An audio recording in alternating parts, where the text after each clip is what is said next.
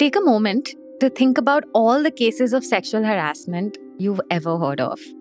On Twitter, from your friends, at your post-work drinks with colleagues. You've probably found that many, if not most of the stories, involved women in their 20s. Even the Me Too stories you've heard from older women, many of them will have been stories that occurred years ago when the women were in their 20s. This is not a coincidence. There is something about women in their early 20s. David Buss, an evolutionary psychologist, says that women in their earliest 20s are, for better or for worse, just desirable to all manner of age groups. Even more significantly, they're still very new on the mating market. They're in their earlier days of figuring out how that market works. This makes them vulnerable. But most significant is this. Women in their early 20s are among the most professionally vulnerable demographics in the workplace. They have the fewest connections, the least professional credibility to stand on, the least experience, and they're just the easiest to mess with. Combine this with gender bias, and you find that women in their early 20s are pretty low down the power ladder. Which is to say that sexual harassment in the workplace is really about how we treat the most powerless demographics in the workplace. How easy is it for them to be messed with? What is the culture willing to tolerate? How much does an organization care about how their most powerless are treated? This is Cost to Company, a podcast about work and workplaces. I'm your host, Sneha. And in this episode, we're going to talk about sexual harassment. We will talk about how far we've come, the businesses that have made progress. But we'll also talk about where the vast majority remains and why they remain there. Most specifically, we will shift the focus from individual bad actors to organizations and how they can be improved to make workplaces safer. We will pause to marvel at how far we've come, and then we'll talk about the ways in which we need to push the needle further.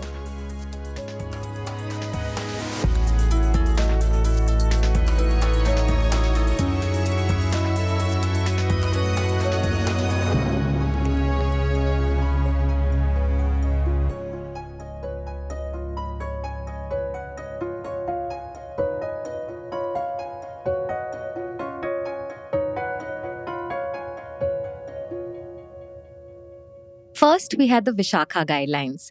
They were conceived in 1997 to protect working women from sexual advances in the workplace. The law covered sexual conduct, sexual suggestions, or sexual advances that affected the health and safety of women in the workplace. In 2013, the Prevention of Sexual Harassment Act was passed, and it superseded the Vishakha Guidelines. It went into more granularity about the process itself of protecting women in the workplace from sexual harassment. And then in 2018, India had a substantial Me Too movement. And the big changes that Me Too brought was first that we all realized that sexual harassment is far more common than we think. Second, thanks to Me Too, the language of sexual harassment entered common consciousness. Third, even where the perpetrators suffered no material losses, cultures of impunity and silencing were challenged. Our whispers were spoken out loud. It's now 2022. And the question we're asking is, what's changed? First, we will begin with Meghna Srinivas, founder and CEO of a startup called Trusted, a platform that provides products and services to help make workplaces safer. Implementing the POSH Act well is one of the primary ways in which she helps businesses. Some of her biggest clients include Proactive for Her, Teach for India, and Imbibe. She's also by far the most optimistic person we spoke to for this podcast. As a piece of legislation, the POSH law is extremely comprehensive and clear, right? For example, we're running a few pilots in Singapore, which has a similar act called the POHA Act. That's really what it's called, Prevention of Harassment Act. And I think that way it is quite vague about the responsibility of the employer. It's almost like my responsibility, go to the civil courts and take this up. And that's quite similar in the US and other such spaces, right? You have to go to the Equal Employment Opportunities Commission. It just becomes very stressful. So I think in that way, by instituting a civil court in each and every company, almost like the panchayat of your company, the POSH law has really given us a way to have like a very simple and friction-free grievance redressal process. You also have an external expert in POSH who can make sure that it's objective, right? Things are not very swayed by just what the employer wants. So the POSH Act does this wonderful thing where it protects women from having to go to court for civic complaints. Instead, every organization with over 10 employees has to have an internal committee, a quasi-legal body that can act in lieu of a formal judicial process. It can perform an inquiry, question witnesses, pronounce judgments. It is a court without having to go to court, what Meghna calls an organizational panchayat. And the Act holds the organization liable to provide a safe workplace for its employees. The court was very clear that if you don't set up a committee and actually follow the rules, like we will take away your business license. So what makes the POSH loop fairly strong in India is that every year, at the end of the calendar year, I have to tell the district officer whether or not I've been compliant, even if it means that I have to say number of cases received, 0, number of cases resolved, 0. So most of our clients, what I've seen is, for startups, this is critical for VC due diligence. For social enterprises, this is critical if you want FCRA due diligence done and renewal and things like that. So it's an act that decentralizes redressal, makes it more accessible. And you could lose your right to do business if you don't comply. But it's not just compliance. Many organizations want to create a safer workplace. A lot of companies that we work with have, say, a female co-founder, right? Or they have like quite a majority of female leadership. So for them, this is really about a culture, not like a checklist compliance. More than the POSH Act, Meghna thinks it was Me Too that had a lot to do with this.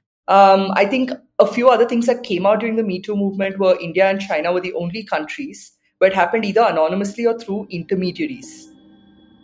Because there was just so much fear in the ecosystem, right? So in India, we saw so many brave journalists stand up and really name and shame the perpetrators while keeping the survivors anonymous. In China, there were actually, say, Hello Kitty factories where people were embroidering their stories of sexual harassment onto stockings because they were so scared of speaking up, but they were angry enough, right? There was enough momentum globally for them to get their stories out. But I think in 2018, when, the Me Too movement hit Asia in a big way, is when a lot of stories came out. And that's when companies really realized the risk of this operation. It was during Me Too that businesses saw the demand for safe workplaces. They also saw that there was a business risk, a reputational risk, a legal liability risk to not taking sexual harassment seriously. It made many businesses sit up and take notice. Next up is Pooja Chandra, a partner at a boutique law firm who practices corporate law but spends a lot of her time mentoring and providing legal assistance to young women in sexual harassment lawsuits. The consultancies are great. They talk about racism and sexism and gender equality and pronouns and how to make a workplace sort of open to all kind of identities. And they really do active orientation of their senior people, people especially above a certain age group for whom this kind of sort of world where gender is a spectrum and sexuality is a spectrum is a whole new world, So they do active orientation of these people. They have sensitivity sort of consultants who come and talk to these people. Does that work? Yes, these organizations, the ones who are doing it well are doing it really well.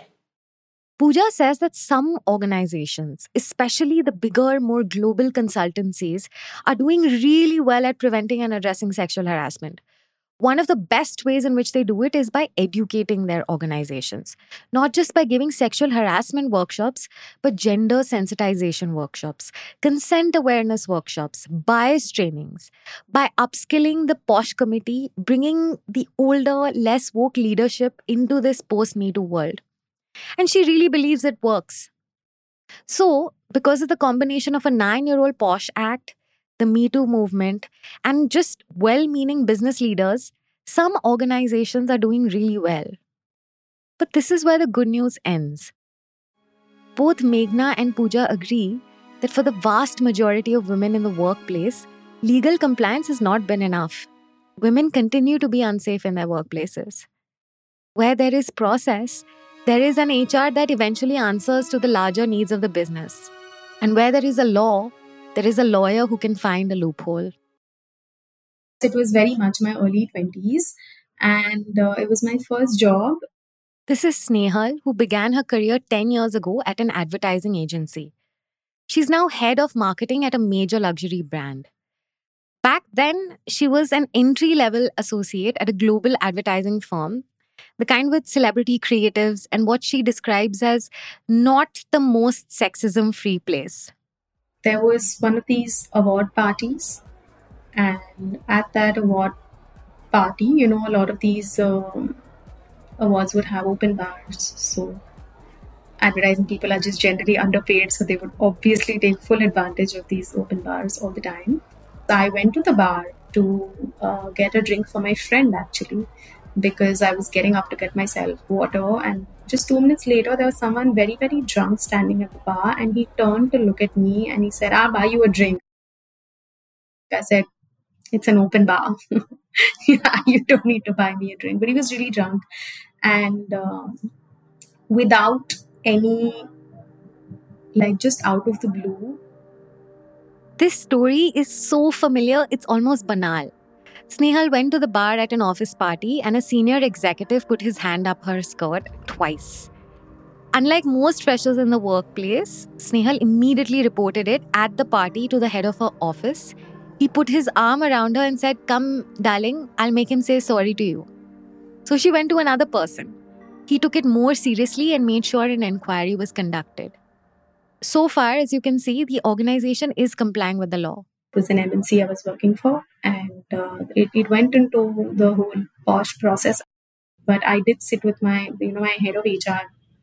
She was a woman, and she has grilled me on this so many times as though I did something wrong and not the other person. What do you mean by grill? So I was asked to write down the incident 3 different times, and I was asked to relay the incident at least on 4 to 5 different occasions.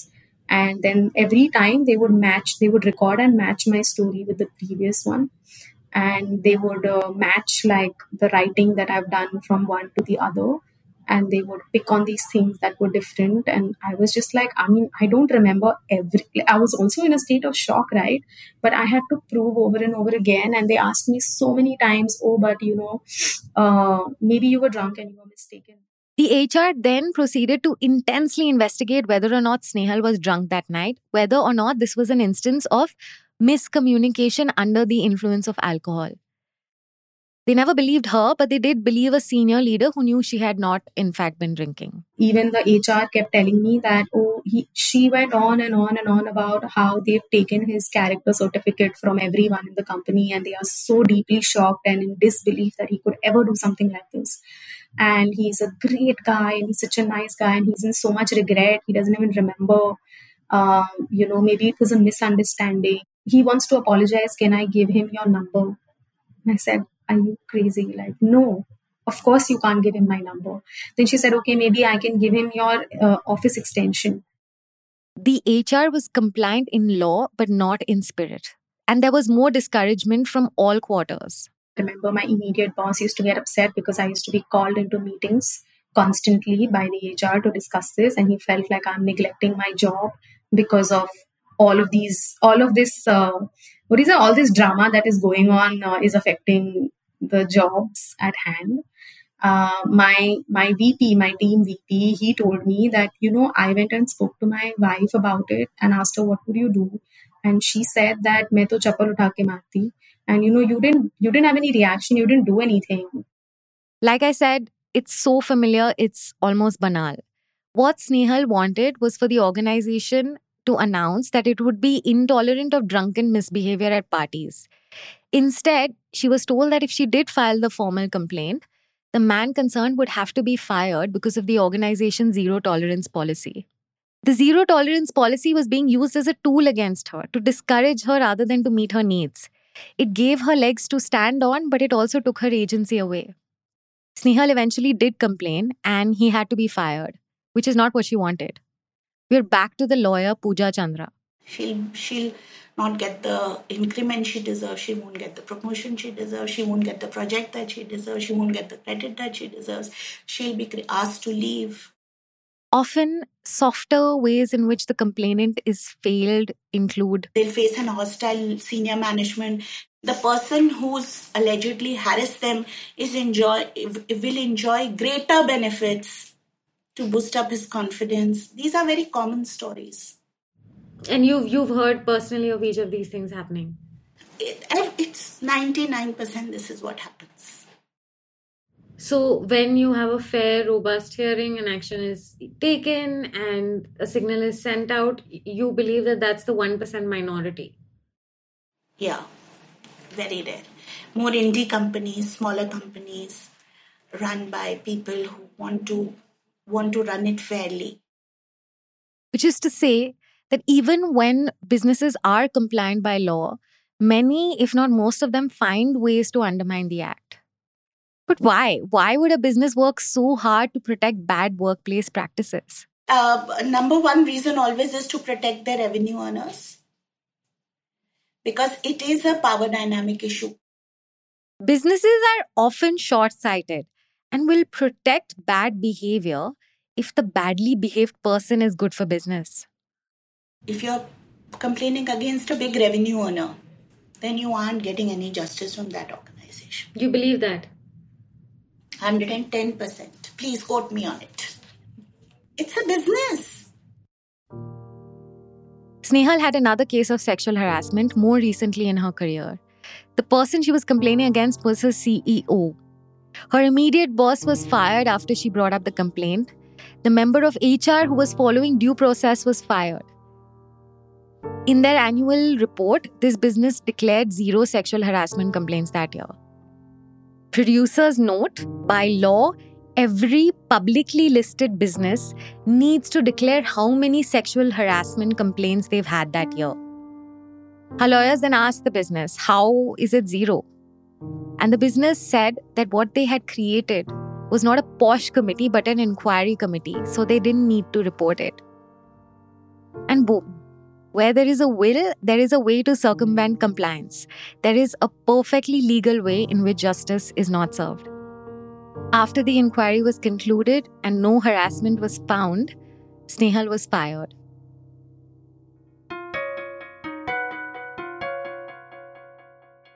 Hi there, I'm Snigdha from the Ken's podcast team. I hope you're enjoying this episode. We are eager to hear your thoughts on it, so please do write to us at podcast@theken.com. It is the-ken.com. Also, we would love for you to share with us any interesting ideas, stories, experiences, and observations that you think we should take up on Cost to Company. We want to build a Cost to Company community, and we want you to be a part of this show. And for that reason, we have created a special type form for you to fill out. You'll find it linked to the show notes of this episode. Also, if you're liking this show, please do click on follow and rate us on whatever podcast platform you're tuned into. If you're listening to this on Spotify, you can press the bell icon so that next time we drop a new episode, you will get notified. You can do the same on Apple Podcasts. Just click on the plus symbol on the top right corner of the podcast page. It'll take you a second. Also, one last thing. A brand new episode of our other podcast, First Principles, is also out. This one features Vinita Singh, the co-founder and CEO of Sugar Cosmetics. The candid conversation between Vinita and Rohan from the Ken gives great insight into the lenses that Vinita uses to look at the world around her. If you're stuck in never-ending traffic, this is the perfect episode. Thank you in advance, and now back to Sneha. Then there's a vast knowledge gap.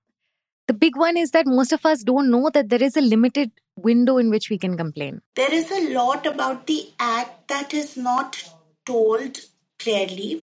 Like you have a limitation, a very strict limitation. You have to complain within 3 months. Who knows that? You go through an actual sexual harassment, sexual assault, sexual molestation at workplace, 3 months is nothing. It takes you 6 months to gain confidence to actually... Nobody knows you have to complain within 3 months. 3 and a maximum of 6 months is the size of the window within which you can complain. Almost no sexual harassment policy explains this clearly. The 3-month limitation was designed to ensure that evidence is not lost, that the people concerned are still around. But this is frequently weaponized against women. Complaints that don't meet the limitations just aren't processed. In one instance, someone who was being sexually harassed was fired exactly 6 months after the last instance of harassment. There's also that we don't really understand what sexual harassment even is. Okay, so see, the law is for sexual harassment at workplace. It's not a law to protect against sexual assault. What is the difference between sexual harassment and sexual assault? It's a lesser crime, the difference between battery and assault. If I tell that man that, sir, you're staring and it makes me uncomfortable, okay, and he says, oh, I'm sorry, that was not my intention, and it ends there, there's no harassment. But if he takes offense, his ego gets hurt, and he starts docking my pay, giving me less opportunities because I called him out on behavior, that's sexual harassment at workplace. That is what happens. Another repeatedly heard pattern is that women set the bar high for reporting to POSH. They don't set the bar at feeling unsafe. They set the bar at assault. They will wait to be assaulted before they complain. But sexual harassment is a civic case. It's not a criminal case. And it's specifically for less violent but more insidious transgressions. Because those can really affect a person's health at the workplace, career in the long term, and confidence for life. There's also the softer question of what if something's acceptable to everyone else but not to me? What if I'm just not cool enough or casual enough? This makes a lot of women question their own instinct. This is one of the cornerstones of how women are pressured into withdrawing their complaints. Except it is. Sexual harassment is not for you and me to define. It is for the person who suffers it to define it. having your own boundaries, your own standards, your own culture is your right. A workplace that is safe for you is your right. Then there's the POSH committee itself. By law, the POSH committee requires an external member with some legal or NGO experience. But Meghna recommends that it's more important that the person who is brought in has psychological training. The external member should have an understanding of the nuanced and strange ways in which trauma works. There's also the fact that the POSH Act only protects the safety of women. Many litigants are trying to fight this in court. But organizations can be proactive and ensure that the policy protects the workplaces of all genders. What happens many times is we have to understand, yes, it's important to have somebody who's quite strongly legally trained because there are questions of fact and questions of law that need to be rigorously answered in every investigation. But you also have to understand the psychology of the parties at hand, right? It's not just the complainant and respondent, but witnesses are so scared in POSH investigations, right? To be able to speak to their fears and really uncover what happened. You also have to help manage the psychology of the members of the internal committee, right? There might be some biases or mental models that come up because you're all a part of the same organization. You have seen these players in different setups. So then it's really about the external member playing that devil's advocate and being able to understand whether the internal committee is speaking from a fact of evidence basis, which has come out in the investigation, or they're coming from their pre-existing mental models and mindsets, and really calling that out. And the largest knowledge gap that exists is in understanding why sexual harassment happens. The Me Too movement normalized calling out bad behavior, but it concerned itself much more with naming and shaming of individual harassers, but not the workplaces that embolden them. But sexual harassment isn't an interpersonal issue. It is a workplace issue. It's an organization that must be held responsible for any exploitative behavior that is tolerated by its employees. The organization. And let me explain to you very simply. There are in every social structure people with more rights and people with lesser rights in terms of age of consent, power structure of that particular, let's say a father will have more rights of in a domestic setup, and the organization is the person who are duty bound to create a culture where these things can be called out. We're back to Meghna, founder and CEO of Trustin. Sexual harassment, sexual assault, it's not about sex, it's about power, right? And really the exploitation of that power differential between two individuals or groups. So it can be any kind of power. I think many times we think about gendered power imbalances or perhaps manager subordinate kind of relationships. But it would really be, I think, any way, right? Like a socioeconomic sort of differentials. Wherever there are these large imbalances of power and where you cannot speak truth to power is where we really see abuses of power like sexual harassment thrive. Organizations are responsible for creating and upholding large differentials in power. So if you would, okay, if I were to, if the core is power differentials, power inequity, Right. first, how does that manifest? What does that look like? What does an organization with a lot of power inequity look like? Yeah, I think on the most perhaps fundamental level, you would see a lot of hierarchical structures, right? Perhaps it is that, there is very strict like trickle down and trickle up sort of channels of communication. If decision making in organizations is non transparent, if leadership is high handed and not accountable, those become festering grounds for sexual harassment cases. Okay, what do you mean by trickle up and trickle down? I think, yeah. So I think definitely when you think about organizations with these, it's called a power distance. Yes, I think one of the things is organizations with, a high power distance, like hierarchy. I think, and also the layers are not speaking to each other, right? Or you cannot skip a layer.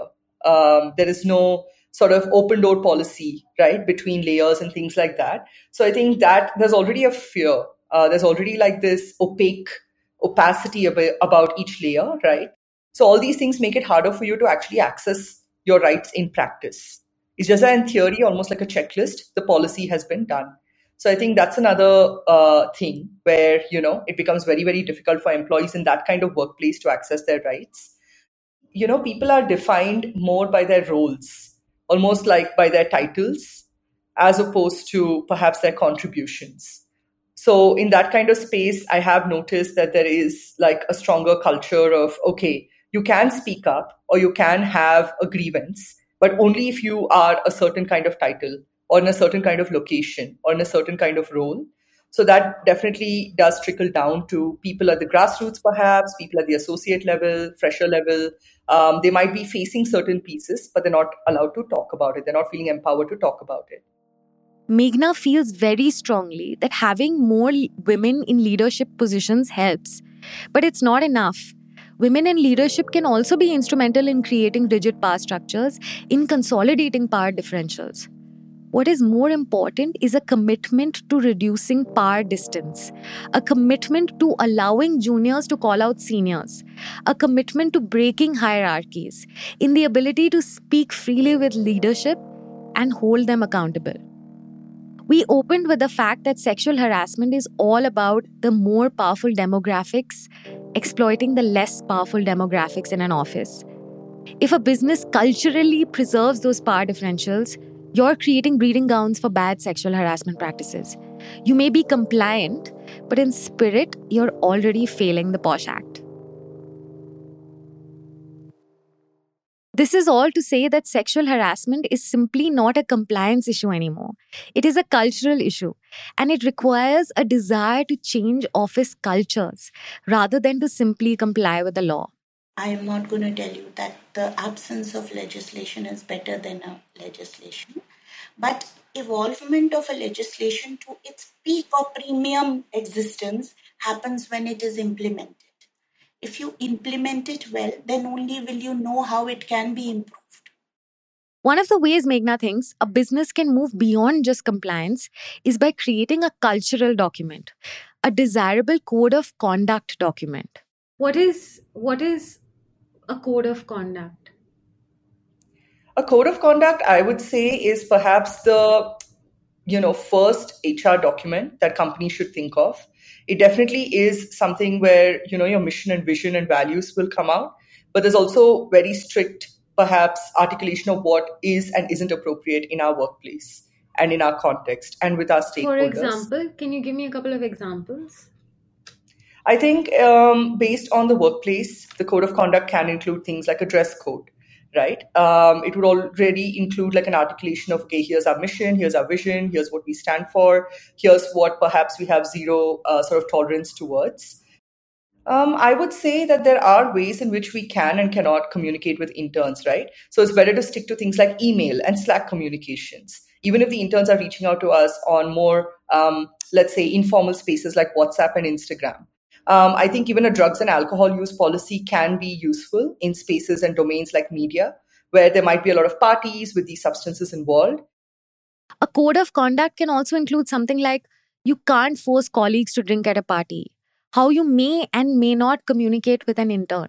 Another thing that employers should keep in mind is that usually in the employment contract itself, we always have a clause, right, that says if you do not adhere to the HR documents, right, the code of conduct, the service rules, then we do reserve the right to terminate such an employee. And everybody signs off on this. So a code of conduct is a really strong place to start towards these policies. A code of conduct is a sort of constitution of an organization. It articulates what the organization hopes to be. It's a cultural document that can be legally enforced. And when it's created preemptively, it sends out pretty strong signals about what a business is and isn't willing to tolerate, the ways in which power differentials can and cannot be maintained.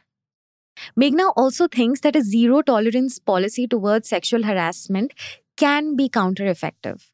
Many of them want a conciliation, right, which also the Posh law allows for, saying that, hey, I want a mediated conversation where me, the perpetrator, and the internal committee is present. I want a written apology. I want this behavior to stop. But I never wanted this person to be fired, right? And I think companies, again, have to have committees that are skilled enough to have these conversations, mediate these conversations, have a settlement agreement, and make sure there are no cultural repercussions later. Because just by firing someone and then saying that, it's a don't ask, don't tell, we don't know what happened to this person who was just asked to leave, it always has cultural repercussions. And it definitely leads to a culture of more fear. I think definitely if this is not what the complainant wanted, right, and there was no investigation, then what the complainant is going to perhaps feel is that it's not safe to speak up again. Another policy that's worked in the past is the Ombuds Office. MIT in the 1980s had instituted something called the Ombuds Office, which is a private, confidential space where you can make informal complaints without seeking any redressal. A soft complaint. Mary Rowe, a labor economist and an adjunct professor of negotiation, who served for 42 years as head of MIT's Ombuds Office, says that employers who want to expose and address harassment must offer this alternative. Only 1 in 100 complaints, she believes, can survive the rigors of a legalistic grievance process. If such a process is the only option, most victims won't come forward. Pooja believes organizations shouldn't be so scared of conducting inquiries. They should normalize calling out and normalize conducting inquiries. It's just a civic case with civic implications. At worst, what will you have to do? You'll have to dock his pay for 3 months. If he's a high revenue earner, he can afford it. And it'll act like a deterrent for the rest of his life. An apology, a few months of pay docked, at worst a termination. That's what's at stake for an accused. They'll survive. Organizations shouldn't be so afraid of conducting fair inquiries, and they needn't work so hard to shut them down. Which is all to say that our legislative progress, our cultural progress isn't enough. We have to go miles still. And we should stop thinking about sexual harassment as an individual bad act, but as an organizational issue, a cultural issue with cultural remedies. Progress is not going to come through legalese, it's going to come from the desire to make progress. But Pooja does have some advice to hand out to young women. I would appreciate that you write an email as soon as possible, otherwise your 3-month period will get over. Then I also tell them that I would appreciate if you call out inappropriate behavior, even if you don't want to categorize it as harassment. If something makes you uncomfortable, I would rather you nip it in the bud. Call it out on their faces. Don't care if they're senior, don't care if they're uncomfortable. If there are 50 girls, they should learn to behave in 50 different ways to those girls. I don't care. This, how the most powerful treat the most powerless in an organization, that is a measure of a business's worth. This was a podcast from The Ken. This episode of Cost to Company was written, hosted, and produced by Sneha Vakharia, with audio engineering by Rajiv CN. If you have thoughts, feelings, or episode ideas, write to us at podcast@the-ken.com.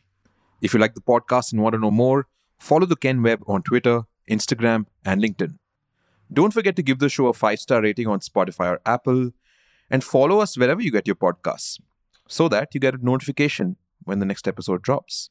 I'm Shrivar, the other host of Cost to Company, and next week, I'm going to be speaking to you about your to-do list. I mean, I don't know what's on your to-do list, but I'm here to tell you that there's a better way to tracking your tasks. And that's by tracking your time. As one of my guests says, that the calendar is his new superpower, and it's pretty much how he interacts with his workers. But can the humble calendar really solve the problems of personal and org-wide productivity? Is the to-do list really all that unproductive? We'll find out in the next episode. Stay tuned.